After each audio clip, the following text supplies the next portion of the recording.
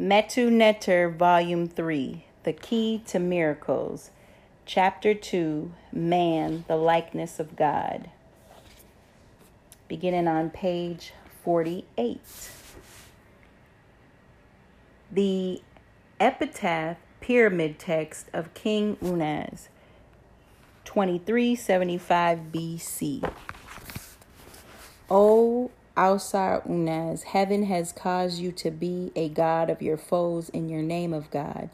Thou exists at the side of God. After death, there is a tumult in heaven. We see something new, say the primal divine intelligences. He sits on the throne of the Supreme Being. Make salutations, you angels, Neturu, to the King to whom belong power on his divine throne. End quote.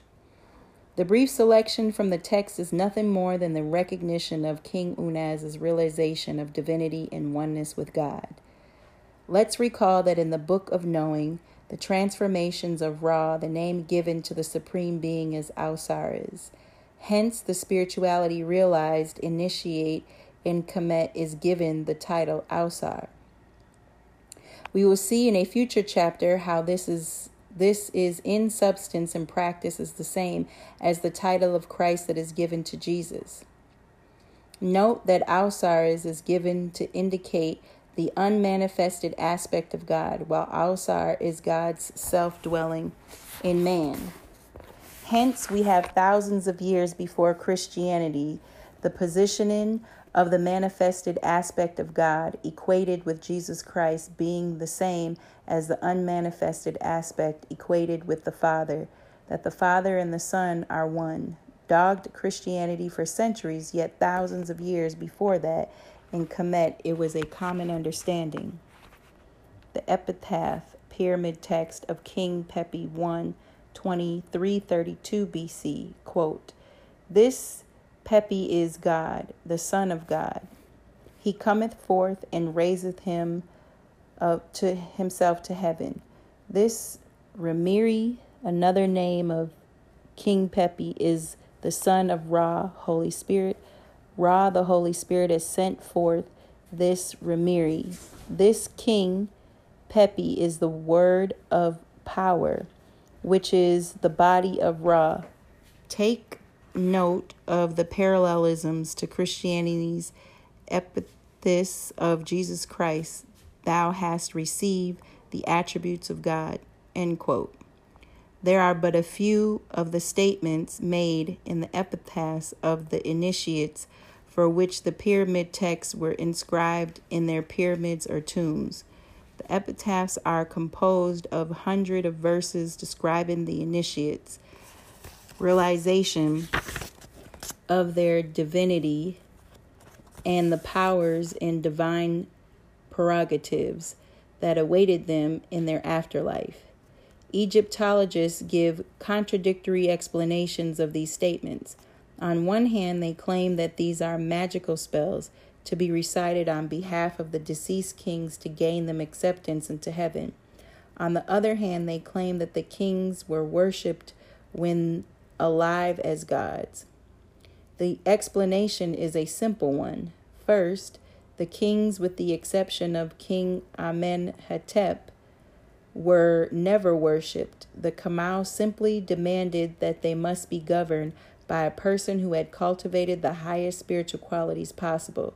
They used God's attributes as the measure of man in conformity with their notion that man was made in the likeness of God. To settle for anything less would be suicidal and downright stupid once the true nature of man is known. Compare this to the standards that have allowed the types of leaders that have governed others. We find nowhere in the biographies of Kemetic kings and queens, mothers, and the kings of vicious, tyrannical, sexually predatory, lascivious, psychopathic, sociopathic, and such behavior that we have seen amongst the rulers of other civilizations. Although the pyramid scriptures were written to utilize the eulogize the initiate's divinity, efforts were made toward such realization had to be made during life. Eulogies for the dead then were no different than they are today. At a funerary ceremony, we simply recall the way that the person lived his or her life, since it was universally understood that the true destiny of man was to reunite him or herself with God, and therefore the main endeavors in life revolve around the objective. Then how that was lived had to be the theme of the epitaphs and eulogies to the deceased. The initiation that assisted in the realization of divinity was not limited to kings. We find in the tomb of Queen Nefertari, wife of Ramesses II, the following, quote, "The lady of Upper and Lower Egypt, the Ausar, the great royal wife," end quote. The same statement was made of Queen Ahmes Nefertari, who played a pivotal role in the liberation of Egypt from the rule of Hyksos. In fact, it was said of all the Egyptian queens which information had been suppressed by Egyptologists who are for the most part males from cultures that have a problem recognizing women's potential, humanity, and spiritual achievements. To further their conspiracy to degrade the Kemetic civilizations, Egyptologists have put forth the lie that the divinization of man was first limited to the kings and later socialized to include others. The fact that the oldest writings to come down to us are those of the kings had to do with a number of fundamental dynamics. Only such documents that were inscribed in stone and secured from the elements and vandals in such places as the insides of pyramids, chapels, temples, etc., would have survived decay, vandalism, and theft to the present. Who else but kings could command the resources for such enterprises? It is only when, in latter times, when the nation became more prosperous and more advanced technologically, that higher spiritual education and the means of preserving their epitaphs were that we learned about the realization of divinity amongst non-royals. Thus we have scriptures surviving the funerary steles and papyrus that were written over 1,000 years later. These epitaphs for the deceased that proclaim their attainment of divinity have been called by Egyptologists the coffin text.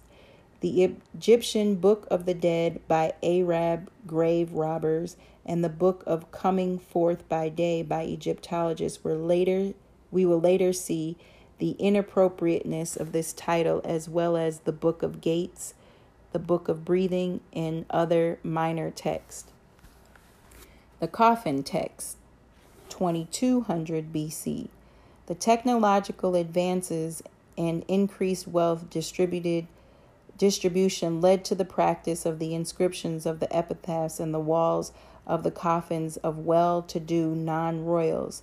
The contents of these epitaphs are the same as in the pyramid text in regards to the initiate's identification with God, but with a minor difference. In them, we find that the initiates of this period or level of initiation were heavily concerned with ritual techniques that aimed at securing protection from and victory over negative psychic forces. Yet the source of the effectiveness of the rituals was the self-image of the initiate as the divine being and her or his freedom from sin. Thus we read the coffin text of Emma. Quote, "O Ausar Emma, raise yourself to be the vindicated against your enemies. O Ausar Emma, you have seized the sky and inherited the earth. Who then can take away the sky from you? From this young god, the perfect culture." Emma's vindication against his enemies refers to his having been found free of sin at the judgment. Freedom from sin is the requirement to become an Ausar, and only as Ausar, a God-man, was he able to, quote, "seize the sky and inherit the earth." the Pert M. Ru, 1570 BC. The central theme of these epitaphs is the person's realization of divinity becoming an Ausar through having destroyed sin in their persons. The deceased had to go through a trial in which his or her conscience would bear testimony to the moral quality of life. We will detail this later. If the person was found to be in compliance with divine law, i.e. to be Ma Karu, then she was acknowledged to be an Ausar, a god, woman, man. Divinity was the potential of every man and woman. Thus, we have many copies of the Pert M. Ru eulogizing the divination of Egyptians from all walks of life. To understand the purpose of these epitaphs, we must understand the plan of the presentation. The deceased undergoes a trial in which he or she has to confess to not having violated the laws of God and the ethical and moral rules of society, of course, when alive. Common sense will tell us that such freedom from sin must be accounted from a specific point in life. Given that the ignorance that prevails in the early part of every person's life induces us all to sin, this period is marked with the beginning of the person's spiritual initiation. Christians do the same. They mark a point in the life of the person and declare him or her to be born again. As it is today, not everyone was able to partake in the Kemetic program of higher spiritual education for various reasons: spiritual immaturity, intellectual defect, economic condition, lack of education, etc. But it was open to all who could meet the requirements. If the deceased passed the test, called the weighing of the heart and of words, then she could be received in the spirit world as a God, man, woman, with the full prerogatives of the Supreme Being. The knowledge that would go into the realization of one's divinity could preclude one from acting contrarily or independently from God. As a God, woman, man, one would act in unity with God, not just to be in harmony with God, but to supplement one's limited presence, knowledge, and power with God's omniscience, omnipresence, and omnipotence. The self then lives eternally in the higher or divine spirit, the Ba. If the deceased failed the test, his or her self, the consciousness, will be subjected to purification through suffering, and the part of the soul that records the earthly experiences is destroyed, as it is no more than a bundle of ill-programmed behavioral responses, a useless thing. The judgment in which the deceased had to declare his or her freedom from sin to his or her conscience was the afterlife counterpart to initiation practices in life. The declaration of purity was the oath that certain grades of priests had to take as a requirement for the entering service. Ultimately, you will get the opportunity to experience for yourself the spiritual and psychic power that is generated following the achievement of moral purity. The best copy, and hence to be celebrated copy of the Pert M. Ru, is the one made for Ani, a scribe, a non-royal. The oldest copy of the Pert M. Ru was written on the burial shroud of Queen Ahmosis, 17th dynasty. It was also written on the shroud of Thutmose, Tehuti Mesh the third. It is now preserved in the Turin Museum, Italy. Each copy of the Pert M. Heru inserts the name of its owner in the place where the deceased is referenced, as it is an epitaph. Each copy of the Pert M. Heru inserts the name of its owner in the place where the deceased is referenced, as it is an epitaph. Throughout Ani's Pert M. Ru, Ani is identified with Ausar. the manifestation of God in man. Quote, Tahuti announces, the heart of the Ausar, the scribe Anani, has in very truth been weighed, and his soul has stood as a witness for him, and it has been found true by the trial of the great balance. There hath not been found any wickedness in him. He hath not wasted the offerings in the temples. He hath not done any harm by his deeds. He hath not uttered any evil reports, whilst he was upon earth. The archangels of the Paut Neteru, tree of life, then say in reply to Tahuti that which, quote, that which cometh forth from his mouth is declared true. Ausar, the scribe Ani, Ma Keru, speaker of truths, is holy and righteous. He hath not sinned, neither hath he done evil against us. End quote. The original copy of this document is in the British Museum BM Catalog number 10470. Quote, Behold Ausar, the scribe of the holy offerings of the archangels, Neteru Ani. End quote. Quote, O ye who make to enter perfected souls into the house of Ausar, may ye make to enter the perfected soul of Ausar, the scribe Ani, true of word, with you into the house of Ausar. End quote. Saith Ausar, scribe Ani, after he hath arrived in port, being glorious in what hath been done upon earth. I am Temu. In rising up, I am the only one. I came into existence and knew. I am Ra. Who then is he? End quote. He is a mere scribe whose career is in accounting. Quote, scribe of the holy offerings, being referred to as an Ausar, the equivalent of a Christ. Why?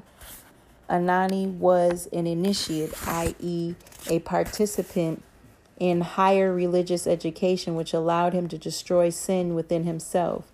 At the judgment after his death, as it occurred many times when alive, his conscience asserted that he had not violated any of the laws of God and the ethical and moral rules of the nation.